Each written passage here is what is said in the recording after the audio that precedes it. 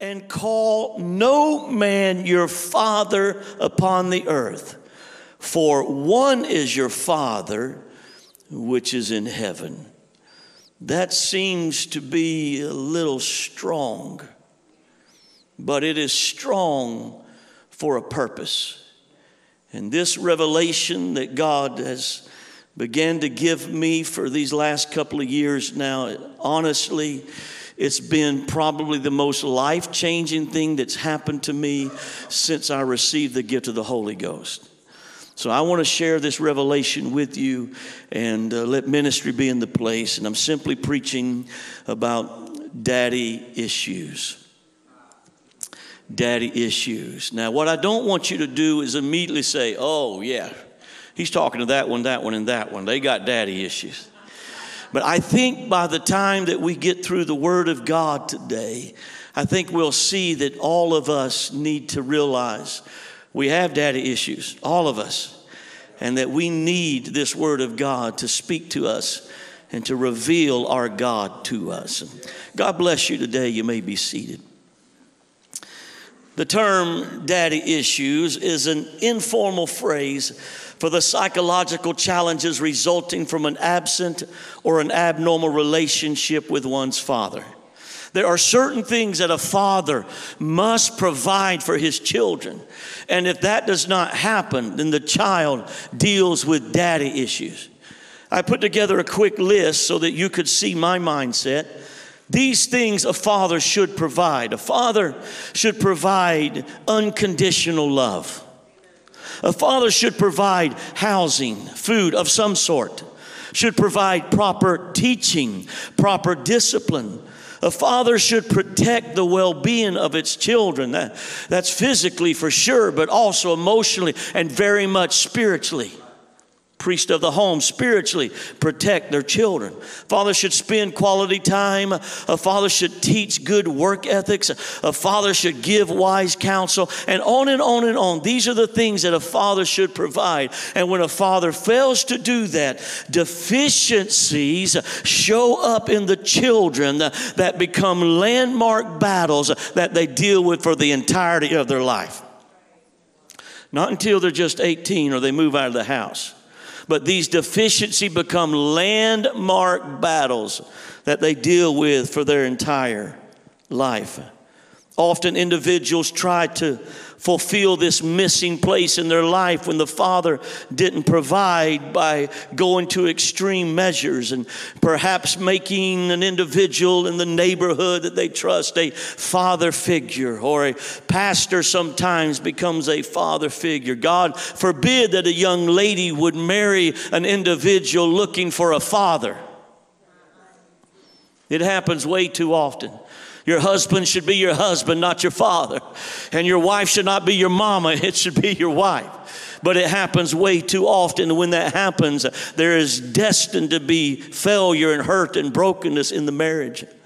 Psychiatrists and psychologists tell us that sexual perversions are often traced back to daddy issues. That emotional battles such as fear, anger, depression, rebellions are often linked back to daddy issues. It is becoming a catch-all for individuals that have brokenness in their life. You must have had daddy issues. This is why you have the problems you have. Many characters in the Word of God actually demonstrate this same battles. Now, the Scripture's not going to come out and say, hey, this individual had daddy issues. But as you study their life, you'll begin to see that obviously that's what they dealt with. And I would submit for your reasoning that probably the very first child born to mankind had daddy issues. That's right, Cain. And Cain is dealing with angers and rebellions to the degree that he kills his brother. This is not just a simple thing. He is boiling over with anger and jealousy and rebellion, probably daddy issues. Adam, of course, was created a full-grown man and never had a physical father, so maybe there's some excuse for Adam. I don't know, but Cain had daddy issues. Look just a little further in the scripture and you'll find these two girls. They are called Lot's daughters, who are so desperate to find purpose with their father that they get him drunk and have babies by their daddy. Perversion. Have babies by their daddy to somehow find value in the eyes of their father. Absolutely daddy issues. Jezebel, she gets a very bad rap, and she should, but do you see the desperateness in her trying to step up to an authority that is not hers to try to prove that she has value and worth? Probably daddy issues in her life. In the New Testament, Mary Magdalene is a perfect case. She whom Jesus delivered of 7 demons and healed of 7 sicknesses. But what got her into that place? Probably daddy issues. But the character that leaps out to me is this man, Jacob. Jacob is a twin, second born of twins. And the Bible lets us know that when his brother Esau, the twin brother Esau, is born, that he came from the womb ruddy complexion or reddish complexion and hairy all over. And his dad Isaac thought that he had produced the man's man at birth. He's just a little baby, but he's got these manly features already. And Isaac dotes on him.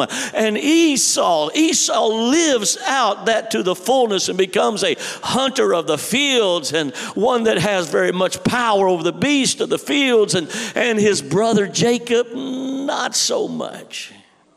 It's almost like his father is just embarrassed that Jacob was born. In fact, the only time that Jacob gets the love, respect, and the blessing that he needs is when he actually dresses up like his brother and fools his blind father into blessing him. And his father loves on him and blesses him and speaks respectfully to him because he thinks he's his brother. You're talking about daddy issues. And Jacob lives that out as he begins to leave home and he tries to start a new life away from home. And he immediately falls in love with a girl, and then he ends up marrying the girl's sister and then marries the other girl. Now he's married to 2 girls. If you're crazy enough to marry 2 people at one time, don't marry sisters. Just trying to help you out here. And then he has children, not just by these 2 that he has married, but he also has children by 2 girls that are outside of covenant relationship of marriage. This is typical of somebody with daddy issues. He couldn't find approval from his father, so he's desperately trying to find approval from individuals, women as it seems to be, to somehow they would believe in him and love him so much, and his heart is open for multiple situations because daddy issues is absolutely what he deals with. When I look in the scripture and find these characters, it's not hard at all for me to see them struggling with daddy issues because I've dealt with daddy issues most of my life. My mom got in the church when she was 20 years of age. And it was a powerful revival in San Bernardino, California. Howard Davis was the pastor there. And the revival was a tremendous revival. At the same time, the lady that would be my mom got the Holy Ghost. And there was another man that she had never known until that revival that he prayed through at the same time, about 3 years older than her. They quickly began to notice each other in the church and making eyes back and forth. And when pastor realized what was happening, he began to caution them. You know, you're brand new in the church and there's a lot of changes happening in your life. And you need to take this relationship slow. So they were married in 6 months. In case you're wondering, that's not slow. When pastor says take it slow, it doesn't mean get married in 6 months. Am I helping you, pastor? So they're married. 6 months later, 9 months to the date of their wedding, his mom brought forth a child. And this was what to be my older sister. When my older sister was just a little girl, almost 2 years of age, Mom is now expectant with me. And her father, while she's pregnant with me, her father, and she was a daddy's girl, her father committed suicide. Mad at his family in an argument, took drugs and alcohol together. Whether it was intentional or unintentional, the effect was the same on those that he left. And Mama, who had her dad wrapped around her finger, could not understand why he would get so upset that he would leave her this way. And Mom never got over the death of her daddy. She is grieving, not properly, but she's grieving and crying the whole time that she is carrying me. She's already got hormonal problems with being pregnant, hormonal shifts, and now she's trying to deal with the loss of her dad. And this is how I was brought into the world. In the middle of a time when my mom was grieving and hurting.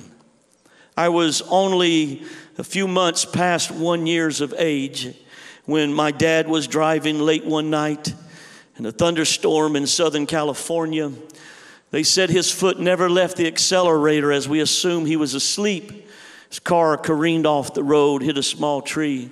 Seatbelt around his waist broke. His chest burst against the steering wheel. Instantly, Dad was gone to his reward. And what they didn't know at the time, but found out a couple of months later, is that Mom was pregnant again with what would be my younger sister.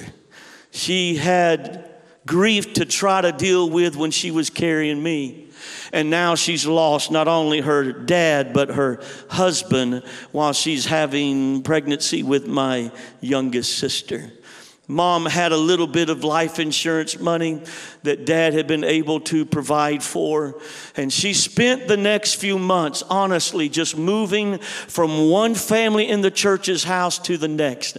She couldn't stand the thought of being alone or being in a house without anybody. So when loving people in the church would open their arms, then she would bring us in. But you got to understand, it's 2 small children and Mama's pregnant and she's not grieving well. And the families that were so kind after a while are like, we love you, could you leave? It was just too much for anybody to deal with. And Mama is struggling with trying to get alone in her life. Meanwhile, all the way across the nation in the state of Georgia was a young man that had gotten married and had 2 children, a boy and a girl. And his wife got cancer and she went on to her reward. And now this individual, this man that had dealt with abuse in his life and was trying to deal with grief, had so many walls up that he didn't properly grieve. So my family's not grieving well, this family's not grieving well, and somebody decided, wouldn't it be a great thing if we got these 2 families together? Now, while there was a lot of sympathy and empathy one for another, neither one are grieving. And until there's healing and wholeness, trying to put a dysfunctional family together is going to cause more dysfunction. And that's what happened. Moved us all to Georgia. In fact, when Mom and Dad began to date, it was, dating for them, one living in Georgia, one living in California, was mostly writing letters, snail mail. There was landlines at the time, but a long-distance phone call between Georgia and California, just 30 minutes, could be $45, $50, $60. And that was a lot of money in the late 60s. And so they dated. Dad flew out one time to meet us, and Grandma was very happy to let me know that the whole time that he was there, he was not allowed to meet me. I don't know what that's all about. Maybe I do know what that's about, but I was all boy, okay? In fact, Dad was not allowed to meet me the second time he flew out to get married to my mama. And after he said, I do, then they said, oh, by the way, here's your new stepson, meet Timbo. And so that's how I met my stepdad and my stepsister and my stepbrother. And we began a life there in Georgia that honestly the Holy Ghost helped us so much. And there was tremendous things in our family of healing, but there was always the dysfunction there because Mom never dealt with her grief and my stepdad never dealt with his grief. In our family, it was understood I was to never mention the name of my father. Any pictures that we had, Mom had put in an album and hid so that none of us could see it. It was taboo. It was no. And I grew up wanting to know who I was and what my father was like, but it was not allowed to talk about. Years and years later, when we tried to talk to Mom, she had so shut all the memories out of her mind, she couldn't even tell us the color of his eyes, or what his favorite food was, or any simple thing about him. The same was true for my stepbrother and stepsister. They were not allowed to mention the name of their mother. And it was almost like they acted like nothing had ever happened. We'd always been a family. Mom and Dad, my stepdad and Mom, decided not to officially adopt me so that I could carry on the name of my father. And I think that I'm very glad of that. I appreciate that. But at the same time, I always felt like I wasn't part of the family because they were the Dudleys and I was Tim Greene. And nobody else except my sisters held the same name I did. And when we're introduced, it'd be like, Brother Dudley, how you doing? Is this your son? Yeah, this is my son, Tim Greene. And they'd be like, that's his middle name? No, that's his last name. And it'd get uncomfortable and nobody would say, just uncomfortable stuff. I remember growing up how many times I wanted Dad to play ball with me or to go fishing. And I used to think how I have got cheated, that God himself took my father from me. And now I'm in a family where my dad is more into sci-fi and he doesn't like sports. And, if my dad was alive, I'd be loved and he'd think I was pretty neat and we'd do things together and all these things that I fought with and dealt with growing up. When my dating years came, I was Jacob. It was very typical. I was being honest with the young ladies as I would tell them, I want to meet 1 million girls. I want to go 1 million places. I want to fall in love 1 million times. And they didn't understand that, but because there's a drive in me to somehow feel valuable. If somebody would just love me head over heels. So quickly I got the name as a player because I would date 2 or 3 girls at the same time, trying to get all of them to fall in love with me. And when that became complicated, I just move on to the next girls. I was a player, but not because I was trying to be a player. I'm desperately trying to find love that gives me value and purpose. I remember the first time that my stepfather, well, it wasn't my stepfather, first time that a man told me he loved me. I was at the church service and we had a foot washing and a communion, and Brother Fieselman came up to me, that man in the church, wrapped his arms around me and he said, Tim, I love you. Tears are running down his face. And my first thoughts are, what is wrong with this pervert? But my heart was beating so fast, and I'm thinking, why in the world do I even care what he says? It looks like he means it. Why would this man love me and say that he does? And I got out of his arms and went over to the corner. I was messed up for a long time talking to God because I couldn't understand why a man would say that to me. This is the life that I was raised in. My mom and dad thought the best thing that they could do is bring 2 more children into the family. So mom and dad had their own children. But when they were born, they were angelic in the eyes of mom and dad. They could do no wrong. It didn't matter what was right or wrong. If it was you versus the children, you were wrong. Because when they looked at them, that was the hope and the union of their marriage going forward. When they looked at us, it was hurt and confusion of the past that had never properly been dealt with. I have a scripture that I have looked to so many times in my life growing up. And it's Hebrews 4:15, which declares, we have not a high priest which cannot be touched with the feelings of our infirmities, but was in all points tempted like as we are, yet without sin. And every time I've dealt with things and had this stuff I had to somehow come to grips with, I'd go to that scripture and I said, it doesn't matter how bad it's been or how broke or burnt I am. I know that I can go to Christ because he will present me before God. There will absolutely be a connection. But when I really began to deal with my stuff, can I say this? Every one of us has stuff. And every one of us needs to recognize we have stuff. And we need to deal with our stuff. The power of the Holy Ghost brings you into a new birth experience in the family of God. But it's the Word that has to change you. The Holy Ghost won't take all your stuff away. You're still going to have stuff. But it's a relationship with the Spirit and the Word, which is one and the same.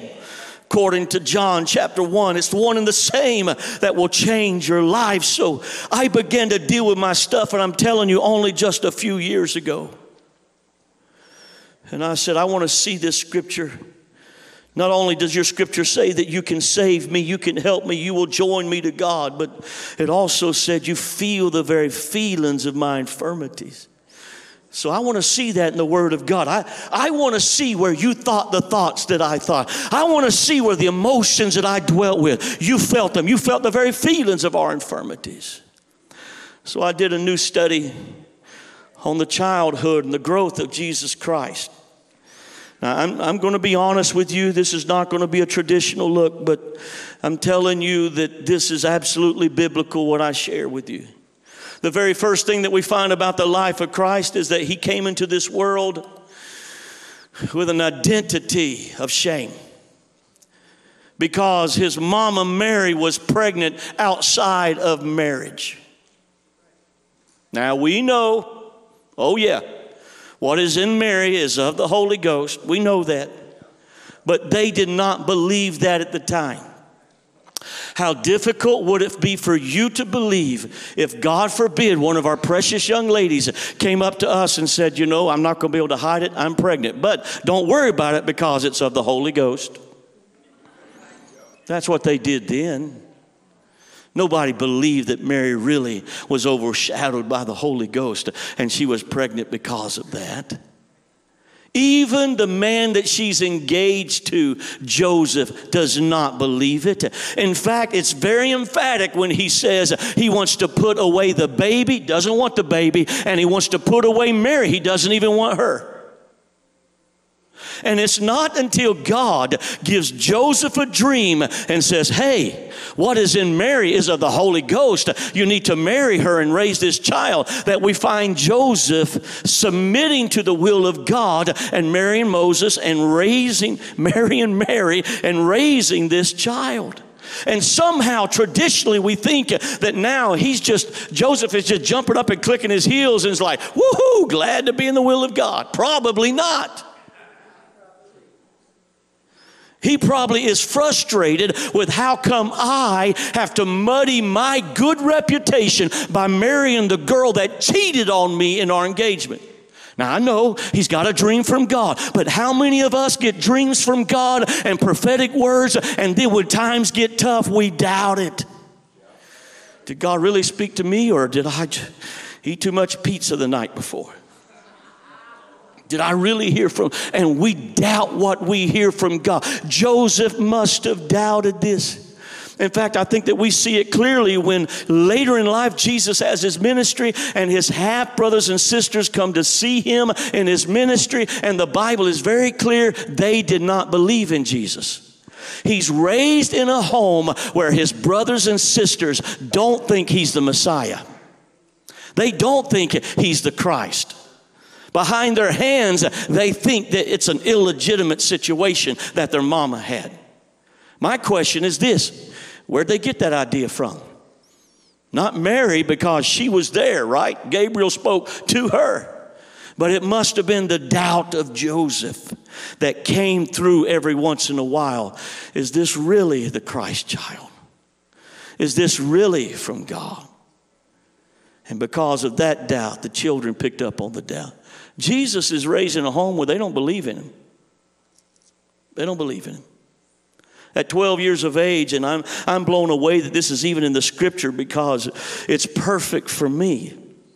12 years of age, Joseph, who is not only a carpenter but probably a businessman, has to travel back to Jerusalem for some holidays, okay? And so the whole family gets up. He's got a calendar. He's got to get back. He's a businessman. They go to Jerusalem. They have their vacation. Now they're headed back home, and they realize their 12-year-old boy, Jesus, isn't with them. He's lost. What do you feel like when your child gets lost in Walmart for 15 minutes? You panic. Much less lost for 6 hours at Six Flags. What if he was lost for a whole day and night and had to spend the night somewhere, had to eat somewhere, and it's 12? And Mary is panicking. Maybe she's thinking like we would. He's been kidnapped and sold into sex trafficking. Someone has mugged him for the $5 allowance that is in his pocket, and he's laying bleeding in a ditch somewhere. Mary is frantic. She's got spiritual pressure because how do you think it feels to lose the Messiah of the world? Yeah, she had that pressure. So desperately they try to find him, and they're going back toward tracing every step that they've had since they've left. Where's the last time they remember seeing him? Finally, they get all the way back to Jerusalem. It takes 2 more days. Now he's been alone, taking care of himself for 3 days.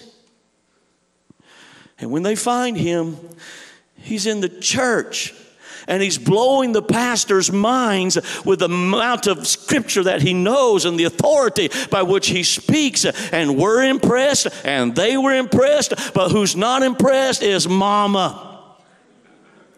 And if you look, just put into a little bit of interpretation. When you look what she says, she basically accuses him and says, you have been so selfish and immature. You've been thinking about nothing about yourself. You've not been thinking about me and your father. That's basically what she says. And when she says that, Jesus is 12 years old, and he turns and rebukes his mama on 2 levels. Uh-oh. Yeah. The first thing that he says is basically this. You know, I expect my siblings not to believe in me. And I can understand that my stepfather doesn't know who I am. But you of all people, Mama, you should know. Don't you know that I must be about my father's business? And then secondly, he said, by the way, that is not my daddy. I must be about my father's. I understand that feeling. I can associate with that. Not having respect and value, no one believing, and not even feeling like that is your father because he doesn't believe either. This is why the scripture is very emphatic that immediately after this, Jesus goes back to Nazareth, and the scripture says that he grew in favor with both God and man. The difference between Jesus and me is, yes, he felt every feeling that I felt. Yes, he had all the emotions. He thought all the thoughts, but he was without any sin. Far from me, he was without any sin. Even when his ministry begins, you see this thing happening with daddy issues. Luke 14:26, I believe it is, Jesus makes this statement, if any man come to me and hate not his mother, father, sister, brother, he cannot be my disciple. Why do you have to say you got to hate your father? Why didn't you just say something easier? Why don't you just say, you know, if you're going to be my disciple, you're going to have to make some decisions your family's not going to be happy with? No, he said, if you're going to be my disciple, you got to hate your father. That's strong. There's a disciple that wants to follow Jesus to the absolute ends of the world, but he said, my daddy's sick, just let me go bury him, and I'll do whatever you want me to do. And Jesus said in Luke 9:59, let the dead bury the dead. Well, how does that happen? Zombies out there digging graves? Jesus is saying you are trying to make an eternal spiritual decision based on earthly and temporal things that are going on in your life. You never need to make an eternal decision based on the temporary and the natural things around you. Eternal decisions must be made weighed on eternal circumstances. We need to know that.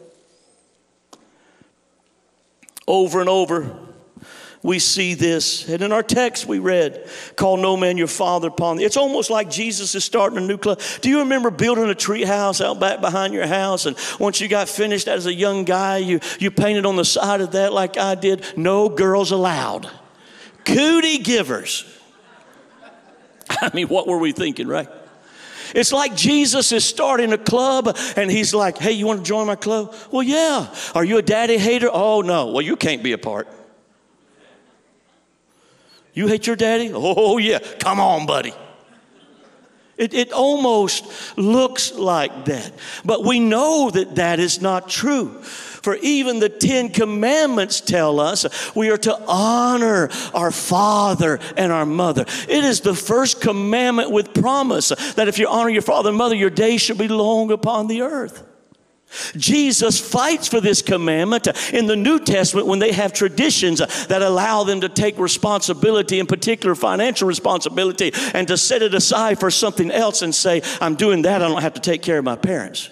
Jesus fought for that commandment and said, you're making through traditions the will of God none effect in your life.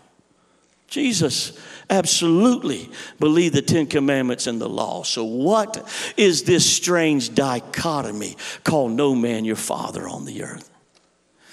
You got to understand that Jesus thought in Hebrew. He probably spoke Aramaic, probably spoke some Greek, but he also knew the Hebrew language very well. Often we find the scriptures in Jesus, even at his crucifixion, Eli, Eli, lama sabachthani.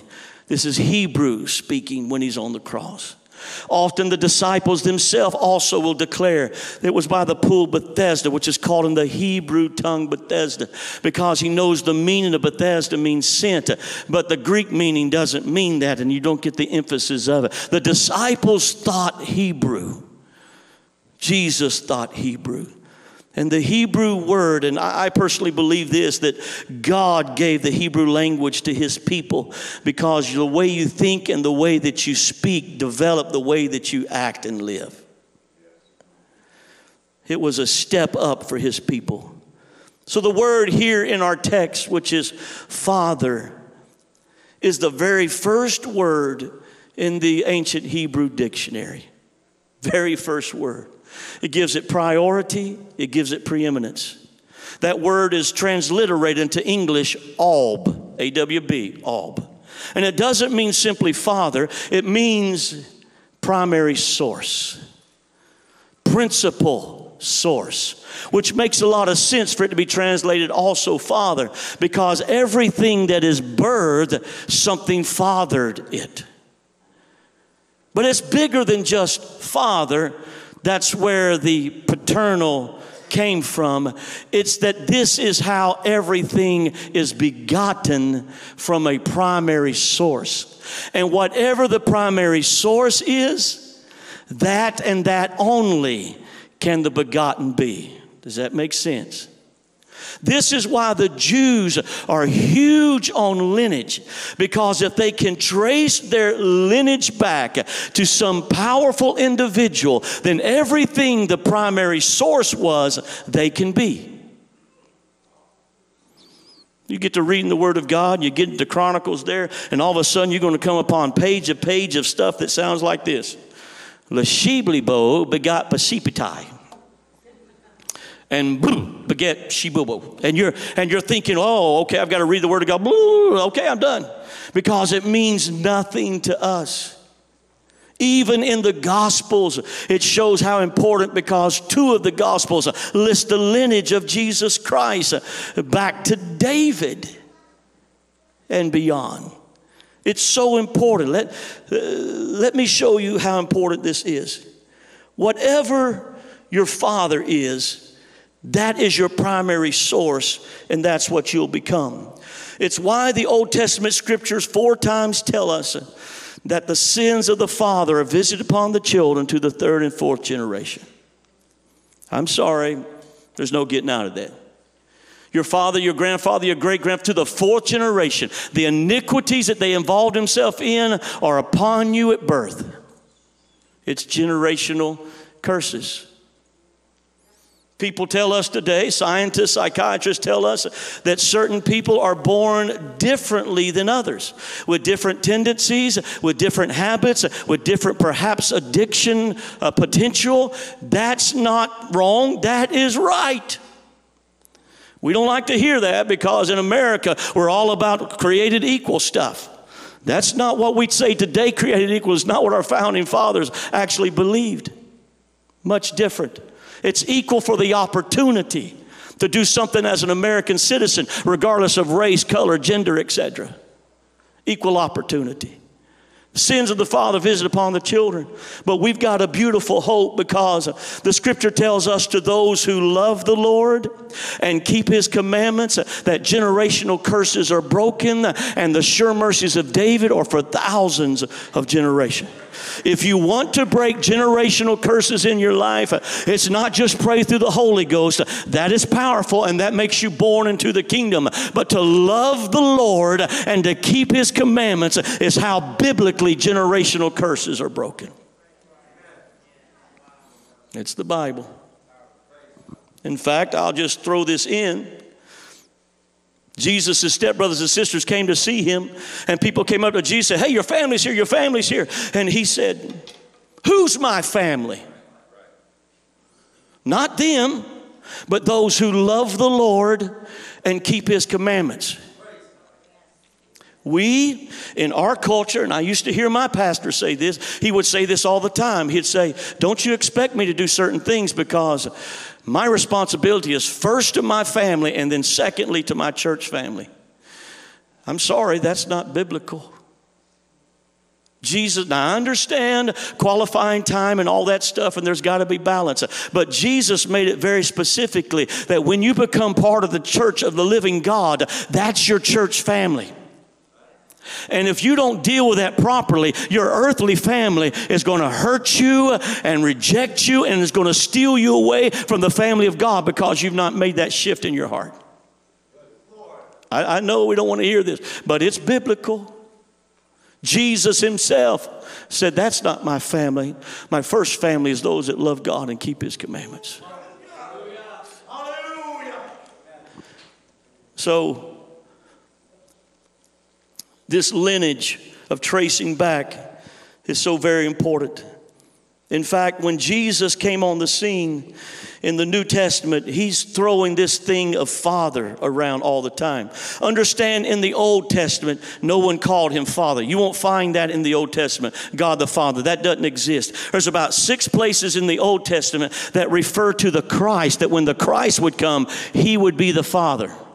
You're talking about a oneness message. Even Isaiah declares into us, unto us a son is born, unto us a child is given, and the government shall be upon his shoulder. His name shall be called Wonderful, Counselor, the Mighty God.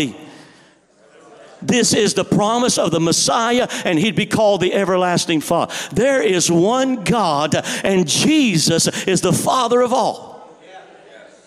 Am I still in the right place? You believe me? Okay.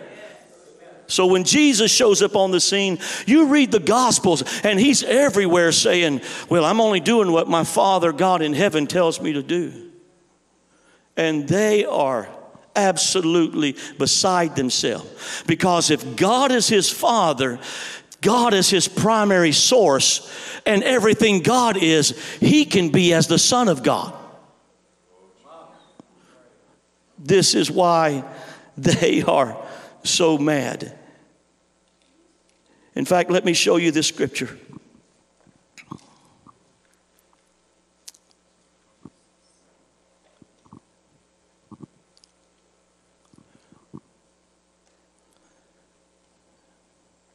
I believe it's James 5:17. Let me see if that's it.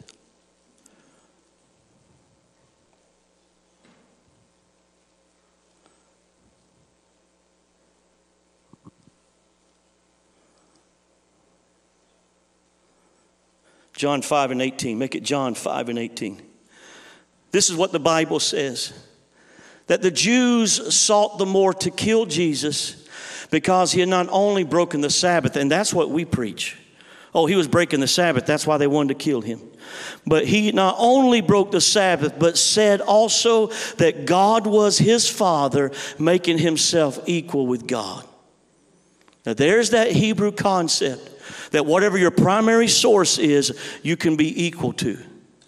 Now the scripture blows us away when Jesus begins to say that we are joint heirs with him.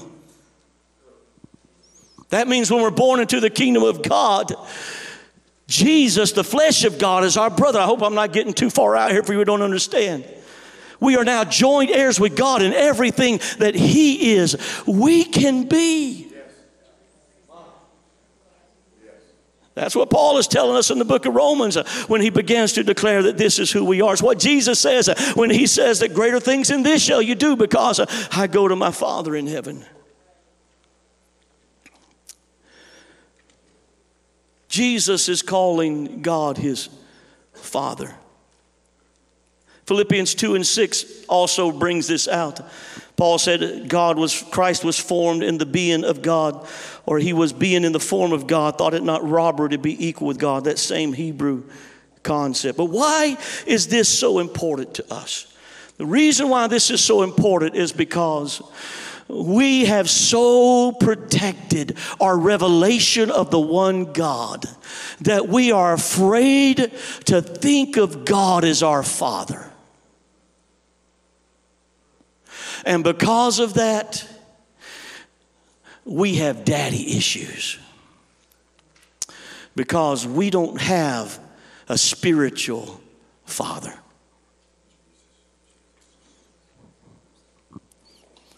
Father in the scripture is all about being a giver and a provider and a lover and showing respect. James 1:17 says every good gift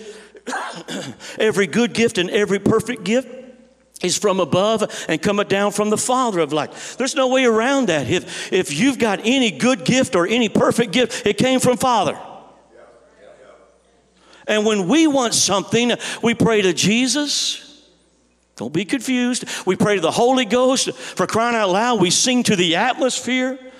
We do all kind of crazy stuff. But the one that gives us things is Father. Every good gift, every perfect gift. Let me just hit this quick to nail it down. Matthew 7:11 says, if you being evil know how to give good gifts to your children, how much more shall your Father? Luke 12:32, it is your Father's. It's your Father's good pleasure to give to you the kingdom. Let me tell you how this important is. I watched my half-sister, right? The angel, right? I watched her walk up to my dad and say, Dad, I need $50. And I was expecting Armageddon. He's about to backhand her and kick her across the street. How dare she ask for $50? But that's not what happened. He pulled her clothes, loved on her, tasseled her hair, and he smiled and pulled out of his wallet and found a secret place where he had $50 and gave it to her. He didn't ask her anything, and she went off laughing, and my jaw hit the ground because I'd have been afraid to ask that same man for $5. Knowing that if I did, he would say, do you deserve it? Have your chores been done? You got to catch this, because this is the way we deal with God. Instead of asking him for big things, we're thinking he's going to say, well, have you behaved enough? Are you a good Christian? Have you done your faith walk? Have you prayed enough? And truly, that's not even the matter at all. But that's the way I felt. The difference between me and my sister is that she knows she has a dad that loves her. Me, I'm not so sure. I have to fight to somehow deserve it. I don't deserve it. I'm not worthy. I haven't done enough works to make it happen. John 14:6 says the Father will give you the comforter. Matthew 6:6, pray to the Father and he'll reward you openly. Matthew 6:4, give in secret and the Father will reward you openly. Matthew 6:15, it's the Father that forgives. In fact, when the disciples asked Jesus, how do we pray? Teach us to pray. Jesus said in one of the Gospels, say this. He didn't say use this as an example. He said, say this when you pray. Our Father which art in heaven, hallowed be thy name. The very basis of our communication in prayer should be an understanding that he's our Father. I want you to know that I have prayed all of my life. Holy Ghost at 5 years of age, baptized when I was 8. I prayed all of my life about how much I love you, Lord. You're an awesome Savior. There's none good but you. And I love you. You are the best. Jesus, you are my heart. And I would praise and worship. But the first time I got this revelation and I started saying, I love you, Father, it changed me.